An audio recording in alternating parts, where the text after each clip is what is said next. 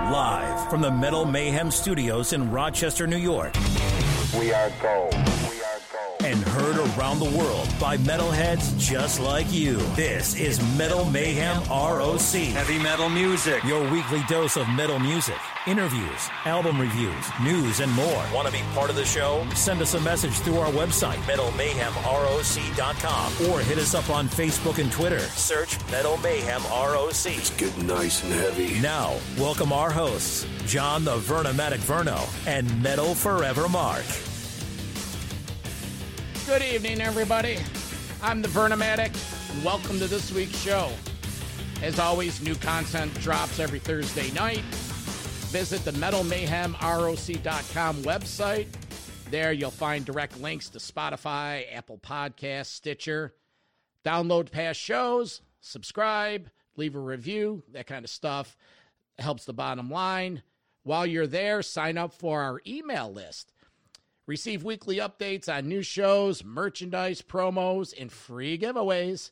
The winner of this week's free giveaway of a deluxe box set of Black Sabbath's Heaven and Hell and Mob Rules is David Jablonski of Oneonta, New York. Last week's guest was Vinny Appice of Sabbath. The band released a new box set, and David picked that up. So if you want to get some winnings and get in drawings, just go back to the website and sign up for the email list. So tonight's show, Metal Mayhem ROC correspondent Southern Cal has done his heavy metal homework, and we're pulling the curtain back on the music and metal industry touring business.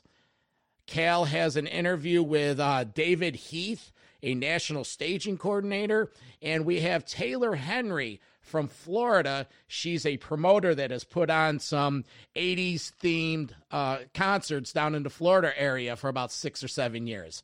So they're coming up a little later. But first, I have Randy Peck. Now, Randy owns Rochester Entertainment, and one of his major businesses, he's the owner and the operator of the Montage Music Hall up here in Rochester, New York. The Montage is a 400 capacity club that hosts mainly rock and heavy metal acts, but not limited to that. You know, it's a live entertainment club. Well, Randy's going to be on in just a minute, and he's going to tell us about how his club overcame all the obstacles when COVID came, dealing with the government, you know, all that kind of COVID just to operate. And then in his professional opinion, he's going to give us an insight on his take on where the touring and live performance road is going to lead this year. Metal Forever Mark, he's on vacation. He'll be back in a week or two, and we'll catch up with him then. Just a quick reminder, Monday nights, the Metal Mayhem ROC live radio show is on thatmetalstation.com. Visit our website for details. If you're on our Facebook page, I'm sure you'll see more than enough ads. So let's get into it. I see the studio phone ringing now. So that being said, let's welcome to Metal Mayhem ROC, Randy Peck. Hey, Randy, how are you? How are you, John? Thanks for having me. We're doing well. Thank you for joining us. So we're pulling the curtain back on what it takes to keep the rock and roll heavy metal world going. Everything from the trucking and the front end and stagings of concerts to promoting the bigger shows. Why don't you tell us a little bit about your club and what you do and how you've been dealing with this whole pandemic, but more importantly, where are we going in the future? Well, you know, I'll start off with your first inquiry, I guess, that, you know, smaller club shows are just that. They're more condensed. I do work for Live Nation now, so I get to see a little bit more of what a major production is from beginning to end. Long days. We can have some long days, but they're, you know, nowhere near what it is at that scale. So it's pretty much get things in, get them to the stage, sound check, get the people in, and try to just make everything work. I think on a smaller scale, artists that are traveling in the club circuit are going into a different room every night. Now, on the larger scale, an artist is going into a different amphitheater or a different arena every night, but they're more commonly the same in, the production value, or is pretty much the same night after night. The lighting is the same night after night. And then on the club level, John, you guys know that's not the same. Some clubs have more lighting, some clubs have a bigger PA. So, there's things like that we have to deal with and sort of make adjustments throughout the day, and the bands have to sort of do the same. Some of that can sort of be preemptive, or, by what we call in advance, with a tour manager or production manager, of like what's in the room and what lighting do you have, so they sort of know what they're walking into. But, I guess the difference would be there's probably the tendency to be more hiccups at the club level. We hope that we, iron those out before the show happens. And your questions about COVID and, the shutdowns that we've had, it's the same thing. You just try and do your best. I mean, when this first came upon us, I mean, we did what we needed to do in the first crop of downtime when we sort of got shut down in around this time a year ago in March. Thought it was going to be a short, pause, and it wasn't. So knowing that when we were going to be able to reopen, we made adjustments and got, the bar ready and the tables. I had to buy some tables, and I do have chairs in house, but, we knew that we were going to be in a seated format, and it was kind of like walking into everything blind, the way you set up the room, the way that you bring the patrons in, the way that you distance the patrons, the way that you try to maintain people sitting and people keeping masks on and all that. So it was, it's a whole new thing, and it hasn't been fun. It's been nerve wracking. It's, then compound that by the fact that, we've had a governor sort of that's watched over everything and sort of micromanaged some things, some for the good, some for the not so good.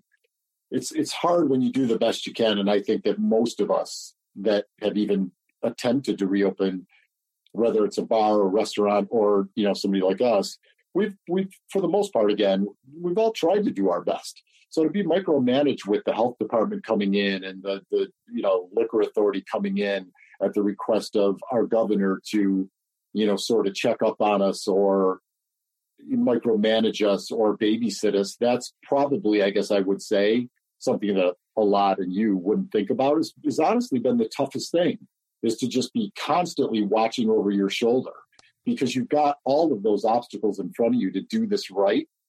And, on any fragment of a moment, somebody can be in there and see somebody or two or three or four people are, got up and wanted to like move around or sort of dance to the band that's playing, or had their mask off for a long period of time, or three people walked up to the bar together and there was nothing you could do to be like, whoa, you got to, you have to be distanced. And so it's been different.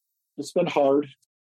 Wow. Listening to that explanation, the obvious thought is never knowing when an ABC rep is going to walk through the door or a visit from the health department.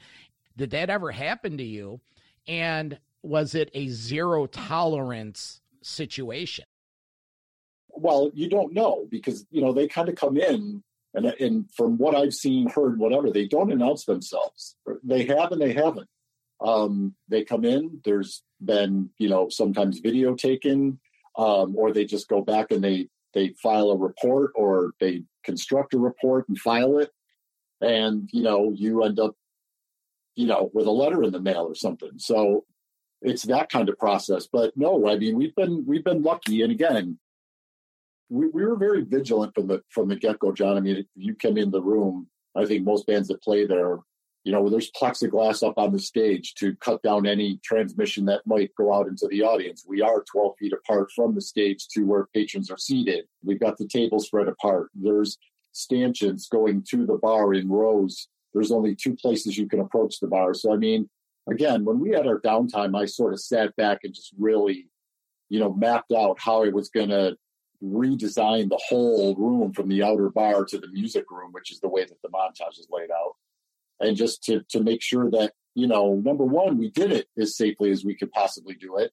But number two, that we were aiming ourselves in the best position to not have, anyone say that we were doing something that we shouldn't be.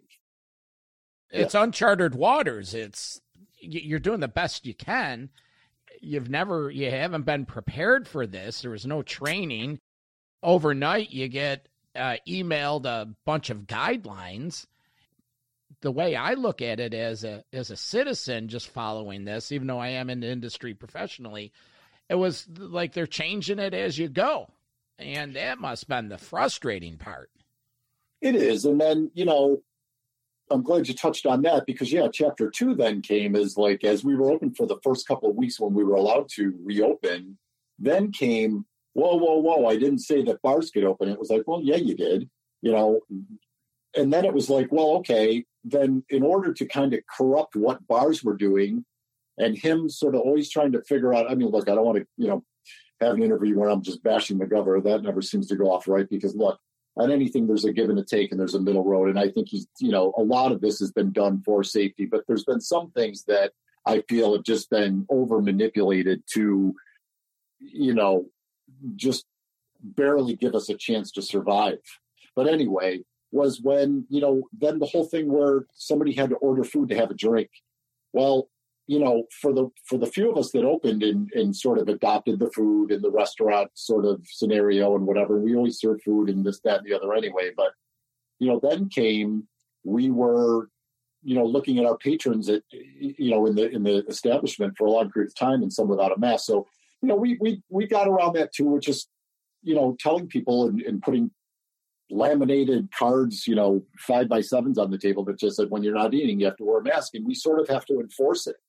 Because, you've got to follow those guidelines. And in a restaurant, you're kind of coming in, you get seated, then you take your mask off, your food comes, you eat your food, you get up, you leave, it's over and done. But, in a scenario like ours, people are there for a little bit longer period of time. So those kind of things, there's some things that just haven't been well thought out, in that's what's made it even harder. So people are sitting at tables. You have a plexiglass barrier on the stage. And for folks that aren't familiar with the Montage Music Hall, Randy, what's the occupancy for a sold-out show? Maybe 400 to 600 people? Yeah, no, right around the 350 to, in that range. So tables aren't a natural setup as it is. It's just a stage with a floor, with a bar. It's a pretty cool setup. So when you put the tables in there, did it work? Was it? We sometimes get and not in any bad way. Do I feel? We are sort of niched as the rock metal club, which I wouldn't give that up for the world. I think that's something that I've 20 years into this, John, and that's been my thing. I mean, from Steel Music Hall with Avenged Sevenfold and Shinedown and some bands that are playing arenas now, I'm pretty proud of the fact of where I came from, coming out of radio and an active alternative rock station, but some record labels that had those bands that I just mentioned, and then starting to get to the pipeline of the agents that had those bands and being a promoter to be able to book those bands. Some of these agents had harder acts like Lamb of God and Clutch and Machine Head. And so that's kind of where I've been for years. But anyway, we do everything at the Montage. So there's been occasion where we put tables and chairs up before. We do host the Jazz Festival every year, except this year. Mm-hmm. So that's always been a seated event. So it's not uncommon for us to have that layout, but it's not what we do every day. So, it has been different. We're talking with Randy Peck. He's the owner of Montage Music Hall, 30-plus years in the recording and broadcast industry. Circling back, you said you were with Live Nation. Let's touch on the outdoor summer tour business. How are these bands, how are they going to book a tour? These tours are booked 6-8 months in advance, if not a year in advance. How are they going to all of a sudden just open up? Some insight that I've gotten and things that I probably can say, I guess, because again, there's been the Live Nation, AEG, these are major corporations. They're not sitting on their hands, much like I was telling you that I wasn't during all of this. So, I was listening to Eddie Trunk today and I've seen some tours too, and Brian Adams was on there and, he brought up the fact that, you've got dates in the UK in June, at outdoor festivals or venues or sheds, whatever, amphitheaters, whatever you want to call it.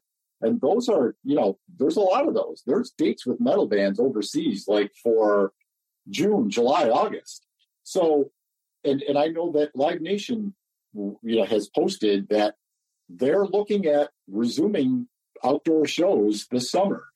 And again, I'm just going to, off of my 2 cents knowledge, whatever, I just think it's going to be a situation where, you got 4 seats filled with folks and you got 4 seats that aren't. So most of these, whether it's a Key Bank or it's the, Darien Lake, I think that that's the way that these are going to be laid out. So we touched on this topic on my podcast, that's what I think is going to happen. So you're going to sell, 50%, maybe 60% of these venues with distancing where like they did at the Bills games. And maybe what you're going to have to see, and again, you got some big people working this out. So I'm sure they've already thought this through. Maybe bands, Def Leppard, we brought them up, we'll use them as an example, where they would come and play one night, move to the next city. Maybe it's 2 nights. Maybe it's 2 nights at Darien, it's 2 nights at CPAC, it's 2 nights at Syracuse, whatever the case may be, in order to get that revenue that they need. So the tours will be a little bit longer. They may do double nights in some markets, maybe not all markets. And that's just what it is, which, it's really the only way that I see that this can sort of be done to where the money is going to make sense. Because, band's not going to go out on the road and play for half of what they normally were because, all of this stuff is done with tour accounting before the band ever, gets on a bus or a plane ever leaves the airport, so to speak. Oh, you know what I mean? Oh, sure. And how much does it cost to go from A to B with all the necessities that entails the crew, the catering, et cetera, et cetera? It all has to add up to a certain dollar amount. And that dollar amount has to be, calculated, and it has to be brought in for the tour to be able to maintain itself. How do these tours happen? Live Nation themselves, they have re-released new guidelines for touring acts, different stipulations, different this, different that. So behind the scenes stuff is changing. Michael Rapino from Live Nation just last week, he was the gentleman, one of the CEOs, talking about you're going to see shows sooner rather than later. Do you feel that it's a viable business option? I absolutely do, because, a little is better than nothing. And I'm not saying that, that even in my world that, right now we're sending in offers. We're taking holds now. We've got some shows that are on the calendar, Fozzy, Carbon Leaf, and there's a few more that haven't been announced. We're doing the best that we can. Obviously, there's some contingencies in our offers to these agents that, all of this is contingent on us being at 100% capacity. But we're looking now at the club level at September and beyond for the most part. When you start to look at Live Nation, and things like that, again, it's, 1 and 1 has to equal 2. But, there's got to be some concessions made that, look, we all may have to take a little bit of a pay cut here to at least make something. Let's all go out and make a little. But, in the other part of the thing, I think what you mentioned is, I think that, again, what little bit I know, I guess, this is going to be based on like the Buffalo Bills thing, where, I believe when these events happen, you will have to prove that you're tested, or you will have to take a test 2 or 3 days before the event and have something that you either email or you document at the gate, or whatever the case may be, that you've been you've had a negative test. And or now with the vaccines, to where those are now part of all of this, that you've been vaccinated and that you can prove that. And it's unfortunate. I mean, people, testing is still hard to get, hard to do, hard to find, hard to get scheduled. The vaccines, whatever, but I think everything is moving a little bit quicker than it was. But I think that that's going to be the way that people are going to get into these shows. And I think that, the more that the testing happens, the more that the vaccines happen, the more that these capacities go from 50% to 60% to 75%. I think that we may be a longer stretch than maybe, the outdoor and the indoor shows, because I think that once we get to a certain level of vaccination, obviously, we'll be in better shape, all of us. And that's indoors as well. Now, when you start to talk about stadium tours, I think that is one thing that might be staggered more so than a amphitheater or an arena show, because, John, those are shows that the production is brought in sometimes, if not the day before, 2 days or maybe 3 days before. You look at a Rolling Stones when they, come to Buffalo a few years back. I'm pretty sure that was like a 6 or 7 day, pre-date of the show load in. I think that, bands like that, they have like 2 or 3 stages that they shuck from city to city, and it takes their entourage 4 days to build it, and then, get the PA in there and get that going and ring it out. And so that might be a tougher thing to try to think that you're going to do multiple dates and then get to the next city. But again, this is what Live Nation does for a living. So, don't discount people that if you want to get it done, you find a way to get it done. Now, you talk about Bryan Adams was saying in a recent interview with Eddie Trunk that there's shows going on over in Europe. But then I just read that Festivals Download is canceled this year. Waken Festival is canceled this year. Some of the bands we had on the Metal Mayhem ROC podcast, like the Ravens and the Anvils and the Armored Saints, they did have dates over in Europe scheduled. Those are canceled. So what is going on over in Europe? What gigs are actually being performed? Like what kind of shows? What level shows? Well, I think when you're talking about festivals, you're talking about, a ton more moving parts. Yes. When you're talking about 10, 15, 20 bands, and all it takes to kind of keep those logistics moving, and, where they're from in terms of just a Bryan Adams run of like 5 dates in the UK or something, that's a little bit different. So again, whether it's the testing that they do pre-show, that kind of thing, I think might be a little bit more of a condensed working scenario that can sort of look like it might be something that's going to come to fruition. I don't think anybody knows with any certainty that any tour is going to happen. But every day seems to be like we're getting a little closer. Yeah, we're getting closer. You look at some of the southern states. Texas is proclaiming they're 100%. What do you got going on in terms of PR for Montage? I've always had the knack of like chatting with people and love music. And, I think if I've got something that I know about, I don't mind, talking about it. Rochester Entertainment is like the company that I formed when I started all this and sort of went out on my own about 15 years ago. So I started a podcast it's well over a year. And then it just, there was no way to have content for the most part. Then we started a new website, and, because we're before COVID happened, we started to reach out to some Buffalo venues, and I brought a new talent buyer in that's out of the Buffalo market, and we were going to grow and expand and do shows in Buffalo. And so we had all this going, and then, the wind got knocked out of our sails. But so we've got a podcast, like I said, called Talking Music and Other Stuff. It's on all the major things, but we've only done like 6 or 7 because, John, it was born to, yes, be part of the Montage and the bands that play there, and whether we do a pre-interview or we do something on site. But, right now, I just don't want to go on there and just babble all the time and not really have something to say or something to promote. We've got a Montage YouTube channel. We've got the podcast as a YouTube channel. And, it's just a matter of as we get back into this, getting the content built up, and I feel that I've got to start small to grow everything a little bit bigger. But our goal is to film more shows and get them up on YouTube and interview bands, whether they're local or touring bands, and, just talk about music in general and what's happening. But, until this all picks up again, there's not a lot to do. I will have all your stuff on our show notes on our website so listeners could find all that. Yeah. So. All right. Well, Randy, it's been great catching up with you. We could go on all night. I know, right? My girlfriend just got done making dinner and smells fantastic. So I wish you the best of luck, and if anything we could ever do to help the cause, feel free to reach out.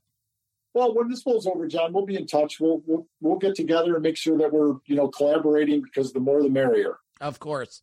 All right, John. Take care. All right, my friend. Have a good night. Bye. Yep, bye-bye. So there you have Randy Peck from Rochester Entertainment Group, owner of the Montage Music Hall up here in Rochester, New York. Randy's been influential in the live music scene for the last 15, 20 plus years. Like he mentioned, specializes in hard rock and heavy metal, but also, books other kind of acts at his club. He's a asset to our community, and we're lucky to have him. We're also lucky to have direct from Melbourne, Florida, Metal Mayhem ROC correspondent, Southern Cal. Now, direct from a sunny beach in Florida. How's he not hot in all that leather? It's Metal Mayhem ROC correspondent, Southern Cal, with concert and music reviews, interviews, and more. Go ahead and pass the sunscreen. Here's Southern Cal. Like the guy says, from the sunny beach of Melbourne, Florida, Metal Mayhem ROC correspondent, Southern Cal. Hey, Cal, how are things? Good, Vernomatic. How's things up there? It's not sunny, but it's spring. There's a little spring fever in the air. Thanks for asking. Right. So we gave you some heavy metal homework, and you're fulfilled your duties. What do you got for us tonight? Well, tonight we're going to be talking with David Heath. He's the lead driver for a production company. He's been doing it for almost 40 years now. Has worked with bands like Metallica, Motley Crue, Black Sabbath, Ozzy, and a couple other ones, Paul McCartney, let's say, Eric Clapton. And then later on in the show, we're going to be talking with Taylor Henry. She is the 80s in the Park Productions. She's been doing that for about 5 years, her and her family. A lot of the 80s bands, Quiet Riot, Winger, LA Guns, Lita Ford, and we'll be with her a little bit later. Cool. So you met these people, you met David by chance? Yeah, actually, he lives just a couple of houses down from my mom down here. And Taylor used to work for me, and that's how I got to know her. Oh, well, that's a perfect example of you never know where this metal's going to be and what people do and the connection. And that sort of lends itself to what we're doing here tonight. We're taking a peek behind the curtain. So, certainly does. All right. So, well, I see the light is flashing, and we have David on the studio line. So, David, welcome to Metal Mayhem ROC. How we doing, guys? Oh, we're doing well. I'm John the Vernomatic Verno, and one of my producers and show correspondents, Southern Cal's with us. I think you guys go back a little bit. Yeah, I've had the pleasure. So you got a long, illustrious career working in rock and roll and transportation, staging, production. Give us a little history on how you got into it and how you've been involved with the rock and roll scene. Well, as a teenager in high school, I had a friend that was in a bar band, and I got to hang around with him and got interested in it. And then when I graduated from high school, I went out on the road working for local bar bands and regional acts until 1983. And in 1983, I went to work full-time for a trucking company, and I've been with them ever since. Any of those acts anyone would know of? One of the regional acts I worked for was from Raleigh, North Carolina, and it's called Nantucket. And we toured with AC/DC on the Back in Black tour. Okay. All right. So they had a little bit of some national exposure. Yes. And I left them. When I left them, I was a sound and front of house engineer when I was working for them. And when I left them, I became a full-time truck driver after that. Why don't you give us an idea of what it's like, what's your schedule, what it takes to put a rock and roll tour together? Well, from my standpoint of it, as a truck driver, I'm contacted by the company I work for, and I'm put out on the tour to be in charge of all the trucks. So my job pretty much starts about 2 weeks before the tour does, getting all the gear gathered up, getting it to point A for the rehearsals or to the first show or whatever. And then My job is the logistics. So, we start about 10 o'clock at night loading out. Then we get everything loaded out. We head to the next city. We get to the next city. We start loading at 8 o'clock in the morning. By the time we get our logistics done with the trucks, it's probably around noon, where the rest of the road crew, they start at 8 and they pretty much work all the way through till 2 in the morning. So there's a couple crews within the big crew identity. Well, as far as the traveling crew, you have your truck drivers, you have your bus drivers, you have your sound guys, you have your video people, you have your lighting people, you have your stage manager, production manager, the production assistants, your riggers. It's all different departments, but it's all managed most of the time by one guy, the stage manager, who takes care of the routine stuff out on the floor. And that's the person I deal with mostly to get the trucks in and out. Production manager oversees everything. Is part of these people working what they call the local crew? Your local crew is something separate. Like, just give you an example. Say if we were going into the Boston Garden, just a good example, you have the local there that supplies all of the labor. Our guys are basically the technicians. They're telling everybody what to do and where everything goes. And then the labor pushes it out and puts it in place. And not to demean any of these people. Most of these people have been working in a business for 25 or 30 years in these unions, so they definitely know what they're doing. Like some of the tours may be 5 or 6 trucks. I mean, I've done tours as big as 60 trucks, just my part of it. I've been on tours with the total amount of trucks of 206, which was U2. And, I've done Beyonce with about 60 trucks on the production. And I've done a bunch of different stadium tours where you vary between 25 to 50 trucks, depending on the size of the stage and, the size of the artist, basically. How can they do a rock and roll show and over 200 trucks are involved? Was that the Zootopia? What tour was it that it was just immense? Was it in the round or something like that? Is that what you're referring to? That was the 360 tour. And when you say 206 trucks, you got to remember there's 3 stages. Each stage requires 38 trucks. Then you have 3 sets of field covering, which is 15 trucks each. Then you have the chair trucks and all these other trucks that come into play. But like say the primary tour trucks that go to every show would be your production trucks, which would be the ones I was in charge of. But you have 3 different guys that are in charge of these 3 what we call the steel team trucks. So that's how come you end up when you're doing something that size, to be able to do multiple shows a week, you have to have at least 3 stages. Oh, okay. And that's the big of the big. That's like you said, the U2, I would say maybe the Stones, McCartney, some of those tours. Who are some of the bigger tours that you've worked with? Well, like I said, I worked for U2. I've worked for Paul McCartney. I've worked for Roger Waters. I've worked for Madonna, Beyonce, Lady Gaga. Like some of the more metal bands, like what you guys were. I've done like 3 different Metallica tours. I've done a couple of AC/DC tours. I've done 4 tours with Motley Crue, like 3 tours with Ozzy Osbourne. Those are some of the things that like the Ozzy tours and Motley Crue stuff was in the late 80s, early 80s, mid 80s, and through till about 2005. And then I started getting into more of the bigger pop artists, because I started doing more and more trucks. Mm-hmm.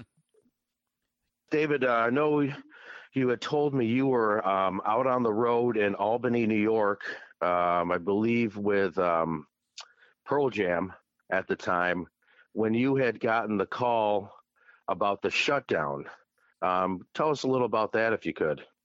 Well, like I say, we were basically just starting up our year last year, and we were in Albany, and we were in the middle of where we were already loaded in for rehearsals, and then we got the call that everything was shut down. And from that point on, I mean, we took the equipment back to the vendors and that type of stuff, and then pretty much the entertainment business, as far as touring, just stopped. I mean, the trucking companies are lucky because they can keep running their trucks and haul freight, but when you have the lighting companies, I mean, everybody just shut down. I mean, and it's been devastating to the people in this business. And it's really sad because everybody stepped up to help everybody else, but nobody's thought anything about stepping up to help the people in the entertainment business. Besides no work, how has this affected you? And were you able to get any PPP for yourself, any assistance? Well, like I said, being a truck driver, it affected us in the fact that we're not hauling concert equipment. But I was able to work and keep driving, hauling freight. I didn't really care for it that much, so I did it for a few months, and I just decided I hadn't had any time off in 40 years, so I figured I'd take a few months off. So I'm doing okay personally, but like I say, I know a lot of my brothers out there are hurting real bad because, I'm pretty close to retirement. So I had money put away, but some of my younger friends and people, they really didn't, and it's really taking a heck of a toll on them. In your opinion, where do you think this is going? But what's your gut feeling, David? What's going to happen here? I think that there will be some touring late this summer, especially like in amphitheaters and reduced seating. That's the rumors that I'm hearing. I mean, I don't have any real confirmations on any of this, but just from rumors I'm hearing from the people on the inside of this part of it, I'm hearing like sometime maybe September. We may start to be doing. I mean, I'm sure there'll be some things going on. I'm down here in Florida, so if people want to do shows down here, they can come down here and do shows. I mean, there's limited seating, but they can still come down here and do like an amphitheater or something at say 50% capacity or something like that. But I feel like that. Realistically, I think the beginning of 2022 may be when we'll see things get back to normal in our business. In my opinion, that's also kind of what I'm hearing back from most of the promoter friends I have and stuff like that.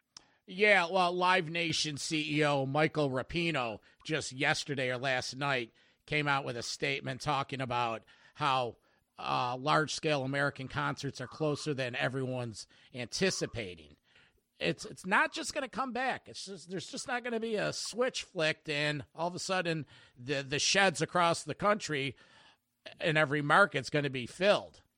What do you? Yeah, and that's another side effect of what you're talking about as well. Is like how many tickets can they actually sell, and how many tickets are they going to have to sell, and what's the price going to have to be for them just to even justify going out and working? That's part of the problem. How does this trickle down? Now, I don't know the ins and outs of bigger and higher scale promotions, but I do certainly know that Live Nation within the last 6-7 months has released new guidelines that have adjusted everything when it comes to the whole landscape of behind the scenes. Who's going to insure these tours? That's another thing that's way out of my league on that. But that was something I had been thinking about myself. Is like, how is Live Nation going to protect itself from people going to a concert and then claiming they got COVID and try to sue them? I think that a lot of depends on what part of the country you're going to be in. Being that me and David are both down here in Melbourne Beach, Florida, we have a local event center here called the King Center. They're already kind of back up and running, having shows already at limited capacity, obviously. But I really think it's just going to depend on your state that you're living in and what the protocols are going to be for having any shows coming through town. I know especially up in New York, it's been a lot tighter up there, and things have been a little bit looser down here in Florida. Well, when you say they're already having events and there's people going, what kind of numbers are they housing? Well, let's say the King Center is a 2,000-seat center, and probably they're cutting it to 50%, kind of trying to keep some social distancing in there. I know that they've had events already, and they've got scheduled events coming up in the next few months. As far as how they're practicing their social distancing, I'm really not sure. What do you think, David? Has any of the purveyors that you were either contracted with or worked for been in touch with you with any information about possibly resuming, or what's the latest and greatest? Has anyone been in touch with you? I have spoken to a couple of the people I work for, and I don't want to throw out names out there but I have spoke to some of them, and I know one of the bands that I work with a lot is trying to book dates in June, but they're not sure if they're going to be able to do them. But they're trying to get out there and start going again. But I honestly believe that as far as arena tours go, I think it's been a while before you see any arena tours of any significant size. Like say, I could see people going into like football stadiums or baseball fields and stuff like that, where they could get more people in and still keep the social distancing, instead of trying to go in and do a 75,000 people at a dome, or like one of the football stadiums. Go in with maybe doing 25,000 people. Where you can spread them out in social distance. I think the capacity is not going to be. If you're doing a big stadium show, I think the most people they're going to probably let you to have in there in the near future is going to be maybe 25,000 people. Because if they're going to have to do social distancing, you're going to have so much spacing where you can do 75,000 people normally. You're only going to be able to be 25 to 30. And catch 22 on all that is the only way they could feasibly book a stadium tour is by having 40 to 60,000 people there.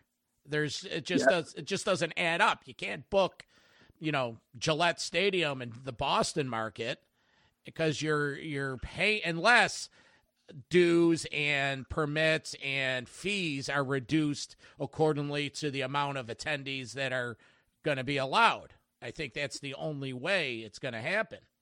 Well, I think as far as the bands go, it was just an opinion there, and I don't know any facts about this. This is my opinion. They're going to have to come in with a lot smaller set. They're bringing the needed amount of lighting and PA to cover the room, but they won't be bringing all in the big elaborate stages and all that. It'll be a more really simple setup where they can cut their costs down quite a bit. Instead of having 50 trucks in the stadium, they might go in with 15. Yeah.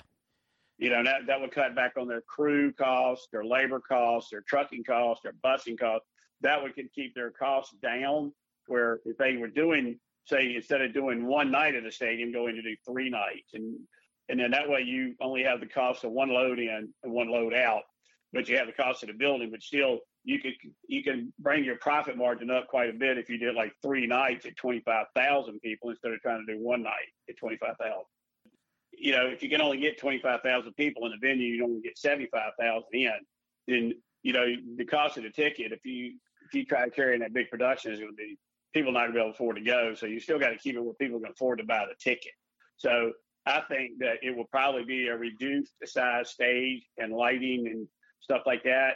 And I think they'll have to do multiple nights and reduced seating. Are the people going to come?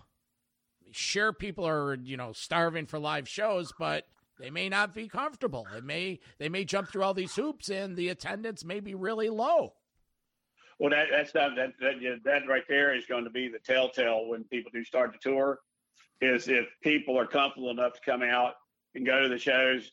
I know that, the vaccinations and stuff are proceeding, but I don't know, I don't really watch the news, so it's just depressing. Yeah. But, I know that, that people are getting vaccinated and all that, but, they're still saying you got to practice social distancing and, that this is not going to go away. This, like say, I think Falaci the other day said that probably be back to normal, some kind of normalcy by the beginning of 2022. So, And how do you practice social distancing at a concert? That like I said, I mean, you're gonna have to have. I mean, I know in Europe that they did a kind of like they set up little platforms. Yeah. Out in the crowd, like it's like you see a front of house platform, where sound mixers all are. I've seen some things where they set up like little platforms, and that platform holds like 10 people, and those 10 people are you buy the block of tickets to that platform, and that's how you social distance people. Oh, that was one of the things that I had seen them doing. So I don't know if that would work or not in the States, but I mean, if that'd be one way to keep the people separated. Not that there's a lot of them left here in America now, but a few months back, I went down to Fort Pierce and caught the Metallica drive-in concert. I was thinking that if you're going to keep them outside and try to keep people distance, these drive-in theaters would be great if you could set up a stage. Everybody's in their car. You pump out the sound. You can either listen through the simulcast or you can listen to whatever the band's PAs are putting out. I thought that was a good idea for something, especially in these times, that drive-in theater kind of show. Yeah, and I agree with you on that one too. Plus, if you got a convertible, you're all set. Yeah, right? Yeah, that's true. Cal, anything else you want to ask David while we're wrapping this up? Well, been that you've been on the road so many years, we've heard the song "Turn the Page" by Bob Seger or Jackson Brown's "The Loadout." Have you had any run-ins with any people that you've been on the road and might have been, look at these long-haired hippie people coming through our town? Anything like that? Yeah, I'd say a lot of that back in the 70s and 80s and early 90s. But after my hair fell out, I didn't really have it. But everybody, it's like years ago, you go on a truck stop, right? Because all the truck, buses are stopping there because after the show they want to stop and get something to eat. And I can remember a few times going into truck stops, a Motley Crue that got right entertaining. Right. Yeah. Here's a question for you: how much interaction do you have with the headliners, or is it just you just happen to be working for them? Well, years ago, a whole lot more interaction. Now it's so departmentalized. I rarely see the artist, and I rarely talk to any of them. I mean, I have in the past, had conversations with quite a few of them, but in recent years, it's been more like I'm so busy because I'm doing so many trucks and such big tours, and the artists are so well protected, and with the security and all that. So you don't really, you don't really talk to them anymore. I mean, I've talked to Roger Waters some over the last few tours I've worked with him, and I was out with U2. I was lucky enough that Fergie sat down at the table with me and had lunch one day. But those incidents are very rare anymore. You want to show them respect. You don't want to get up in their face and start asking them dumb questions and stuff. I try to emphasize that to my drivers as much as I possibly can. Stay away from the talent because nothing's good going to come out of you trying to talk to the talent. Yeah. It's like you don't want to come across as being a fanboy. You got to remember that you're working for these people as a professional. Yeah, and that's it. I'm a huge fan of Roger Waters myself. I really enjoy working for Roger, but I'm also a big Metallica head too. But I think I've talked to one of the band members of Metallica one time. Yeah. Well, speaking about being friends with Roger Waters and liking him a lot, can you tell us any of your favorite cities and favorite artists that you've worked for over these years? Well, like I say, I thoroughly enjoyed working for Shania Twain, Roger Waters, Eric Clapton. They've all been great people to work for, and like I said, but that also being back in the day where you could actually talk to the artist a little bit more than you can now. So, but my favorite female artist of all time would be Shania Twain. And as far as a male artist, it'd be a coin toss between Roger Waters and Eric Clapton. So, and I would be happy to tour with any one of those people at any time for as long as they want to go out and tour. Very nice. Anybody that you might want to have had any problems with or anything? Yeah, there's been a few of them, but I'm not going to mention no names because they still clients of the company I work for. Yeah, David, we have a segment on our show called Metal Confessions. Is there any confession you could share that's a fun anecdote or, I'm sure you have tons of road stories, something you could share with our listeners that they would find entertaining and informative? Well, yeah, I have one, but I really can't share it because it was sealed up in my divorce.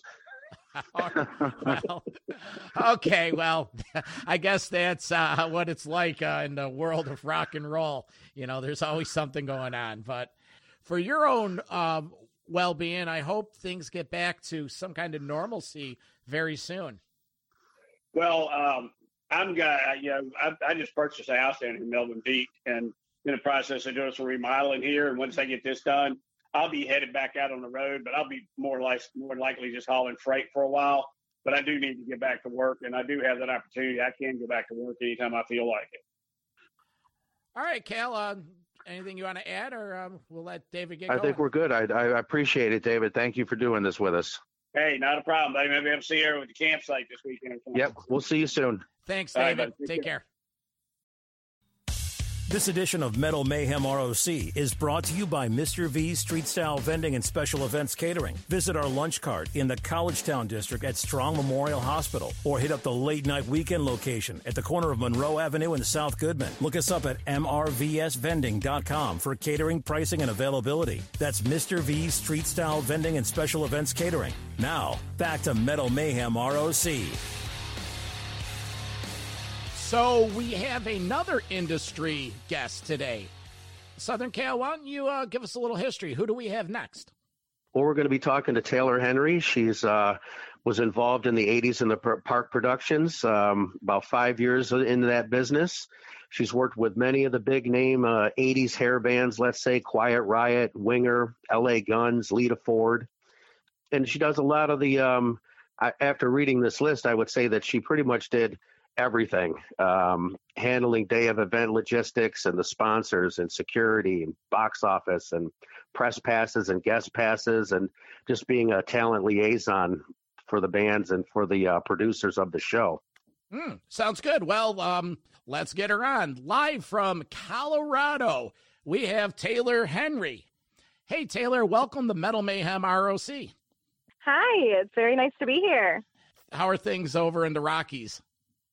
Oh, it's very snowy today, but we're definitely getting more into spring lately, which is very, very nice.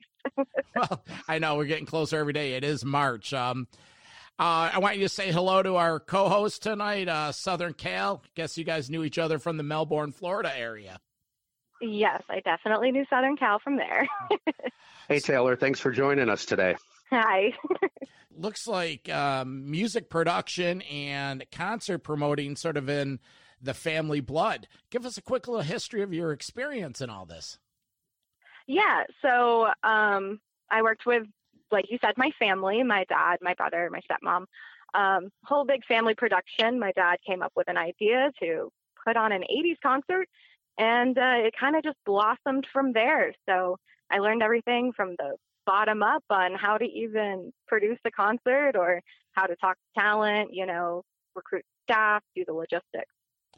What was the name of your company? 80s in the Park Production LLC, you said? Yeah, basically. Mm-hmm. Now, did this, your LLC, did they actually book the bands? Were they the promoters, or were you just staging in a production company that put it on? Nope, everything was us. So like I said, my dad had an idea to put on a concert, and we learned everything from the bottom up. We booked everyone ourselves. We did have contractors that came and did the stage and everything like that, but everything was through us. How many of these did you do, and what kind of bands were you bringing in? Off the top of my head, I believe we did 6. I was involved in 5 of them myself. I was in college when we started all this, so I had to come into town and do all that. But we worked with all original 80s bands. That was the whole big thing about us, is we didn't really want to book a lot of covers or anything like that. So we booked the original ones, like Southern Cal was saying earlier. It was, like Lita Ford, Quiet Riot, LA Guns, all original as we could get. Was this in the last 10, 15 years? What was the time frame we're talking? Yeah, so 2013 to about 2018.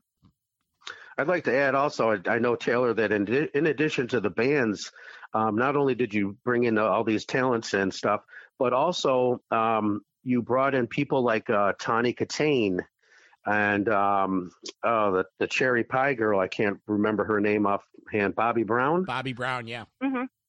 I remember meeting both of those ladies at the Melbourne Auditorium when we went up to see Quiet Riot, and we had met up with you, and just how happy Heidi was to actually meet Tawny Katane. Amazing, just in it, not only addition to the bands, but it was a very totally 80s theme concert experience. We did do a bunch of other stuff. Like we had 80s like theme parties, and a bunch of our promotion was talent, like he's saying, like Bobby Brown and all them. Now, Vern, you had met when we were down at that record store up there in Satellite Beach.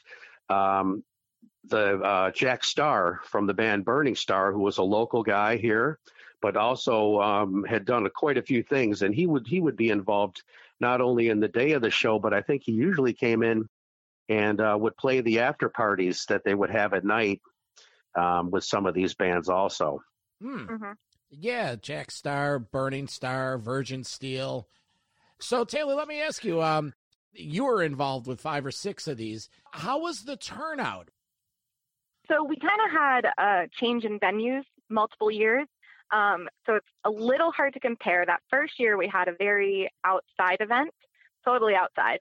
And that was a really, really good turnout.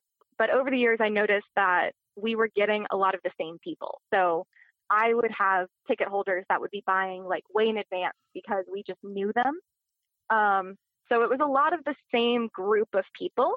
We definitely did get a bunch of add-ons through other things. Like there was a big 80s cruise that would be around the same time as us. So I would get people off the cruise that would come to the event and stuff like that. But it was definitely a solid group of the same people year to year. That's what I was getting at, because a lot of those rocking cruises originate from down there. There's a lot more regional 2 or 3 day festivals that go on, not so much in the Florida area, but, the MC3s, the Rocklahoma, Rock on the Range, and a lot of those festivals have gained momentum in the last 10, 15, 20 years.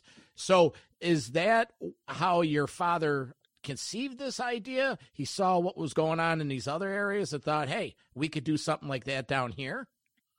Actually, what it was is Runaway Country, a country festival, was a big thing in Melbourne. And I'm sure Cal has been or knows about it. But we were at that event when he came up with the idea. He's like, we could do something like this. But yeah, Rocklahoma, MC, all of those were big influences after we started researching. Now, when you were doing these shows, how was it personally interacting with these bands? Were they cool? Obviously, you're going to get your fair share of divas and people acting like it's 1988 still when it's 20,000 or 2016. How was that experience for you personally? I worked the backstage a lot, so I did a bunch of the trailers and I did get to interact with a lot of people. Overall, it was really good. I had bands that I really loved working with. I had people I loved having back year to year. There were tour managers who were really good. So like you said, yeah, there's always ups and downs to it. Overall, it was great. Working with the bands was really, really good. And it was just fun. It was crazy, but it was fun. Now, why did you stop doing it? Did COVID kill it, or did it run its course, or a combination of the two? Kind of a combination of the two. COVID is definitely a reason now that we probably wouldn't be doing any of it. But it kind of just ran its course, like you were just saying, a bunch of the concerts have had to expand, broaden their brush with who they're getting in. And the same thing's happening. You have a very limited time on these decade-themed festivals. And I'm not a child of the 80s. I'm a child of the 90s. And we're reaching that point where, it's more the 90s than it is the 80s that you can kind of move with. Who were some of your more favorite bands over the years that you worked with? My favorite band probably all together was LA Guns. I know we had them a few times, but because everything's so crazy and I was working, multiple places, like you said in my intro, I was at the ticket booth, I was managing the bar, the staff, security, backstage. I actually never really got to see a band play, like all together. And LA Guns was one of the first ones where my stepmom came and got me from the ticket booth. And she was like, look, you have to come see at least one band. So I got to go backstage and hear them play and watch them from backstage. And it was one of the best experiences of all of 80s in the Park for me. I will say this. They were probably, besides Quiet Riot, I would say LA Guns was my more favorite band that I've never seen them before. So it was nice. They rocked, I was thoroughly surprised. Lita Ford being another one too. She was a great talent to have. Now, when you guys were promoting this, who was handling the meet and greets? Was that an event done by the band? Yeah, so the meet and greets was something that the bands decided. So they either told us if they were okay with it or if they weren't. And the biggest part of our meet and greet was that some bands actually did meet and greets, like you're saying, they handled them themselves. Mm-hmm. But mostly we had certain bands that were booked to play the after parties, which was much smaller. It was, held in like a conference room or like a ballroom of a hotel. So they would be playing at that party and then they'd be hanging out. So that's where people would really get to hang out with all of them. Now, moving forward, in your professional opinion, where do you think things are going in 2021 with this COVID and tours and the whole promotion aspect? I think it's going to be really different all over the map. So like you said, southern states are opening up a little bit more. But here in Colorado, everything is still like really locked down. So I have heard of a few places doing like drive-in concerts. And I think that is going to be a big thing moving forward until, everything's really secure, is doing those half capacity, those social distance, those drive-ins, just making sure that everyone is still, having fun, but the whole experience is going to change. Everything is going to feel more like a private concert versus these big mass, like Cal said, 60,000 seat venues. They're not really going to be of use right now. What kind of music are you into, Taylor? I listen to everything, and I really do love 80s since, we've been doing it for so long. But I'm more of an alternative person still, in my heart, like Panic at the Disco, Chemical Romance, all of that stuff. Mm-hmm. I would definitely go to a concert, but I would steer more towards the outdoor venue, the social distance venue or the drive-in. I would agree with that too. We touched a little bit earlier in the segment with David about, I had mentioned that I went down to Fort Pierce, Florida, to see the drive-in Metallica show. Mm-hmm. And to me, I thought that, you could set up a stage at any of these drive-in places, and not only can you have like the house PA playing, but you could also pick it up simulcast, which is what we did, listening to it in the truck. It was actually, I think that would be a good direction if you're going to start to do things and get them rolling again. I think that drive-in concert would, from my experience with the Metallica show, would be definitely a way to go, for sure. Well, Taylor, I want to thank you for stopping in tonight. It's we learned a lot, and I commend you for a job well done, waving the flag of 80s metal. And it was, if you think it was fun getting to know those guys in the 2000 and 2010s, imagine what it was like in 1986. Oh, yeah. No, thank you definitely for having me. It was fun. Okay. Thank you, Taylor. Thank you, Jen. All right. Take care. All right. Bye, guys. Bye. So, Taylor Henry, an old school rocker, or actually a young rocker, learning the ways of the old school. She seems like a cool girl. I wish that she was still putting on these shows. We don't get a lot of big gigs. We had Ted Nugent, Stryper. We happened to see Twisted Sister. Our event center, the King Center, has been bringing in some bigger acts now, which is nice. But the whole event there, it was a big event when they used to do this in the park, and it would be nice if maybe someday they get a little itch again and they put on another event like that, because it was always nice. And they always did a good job. They always got the best talent that they could for the show, from B-list to A-list. Always a good job done. I want to thank you for doing your heavy metal homework, and both of those people, David and Taylor, were informative, and they gave us a unique peek behind the metal curtain in rock and roll, what it takes to get things together. So kudos to you. Any parting shots before we let you go? I'd like to thank both of our guests tonight, and I'd like to thank you for having me on tonight, Vern. Of course. So get back to the beach and enjoy that sun, buddy. We'll talk to you soon. Will do. Thanks, Vernomatic. I want to thank Southern Cal for putting the time and effort into rounding up David and Taylor. Great work on his part.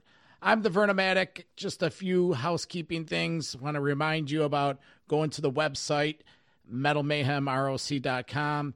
Check out some back shows. Fill out that email newsletter and get yourself in the drawing for free merchandise as well as updated information with us. Let's see, Metal Forever Mark, my partner in all this, he'll be back in the next couple weeks. He's he's on vacation. He's handling some personal business, but he'll be back soon enough. That's about it. Oh, hey, and don't forget about the Monday night live Metal Mayhem radio show. You could be found right at thatmetalstation.com, or the best way is just go to our website. There's a direct link to it. This show's very cool. It's a live interactive chat room kind of experience. I'm playing tunes, taking requests, talking metal. It's fun, and it's, that's a good way to get your metal in on a Monday. So that's about it. We'll see you next week with some new material. Until then, for Metal Forever Mark, I'm the Vernomatic, and as always, keep it heavy. See ya. Metal for life. Thanks for listening to Metal Mayhem ROC. Check out our websites at metalmayhemroc.com and metalforever.com for information on upcoming concerts, podcasts, archives, and all sorts of info. Please like, follow, and share with everyone, even your non-metal friends. Catch us next time on WLFE DB Radio.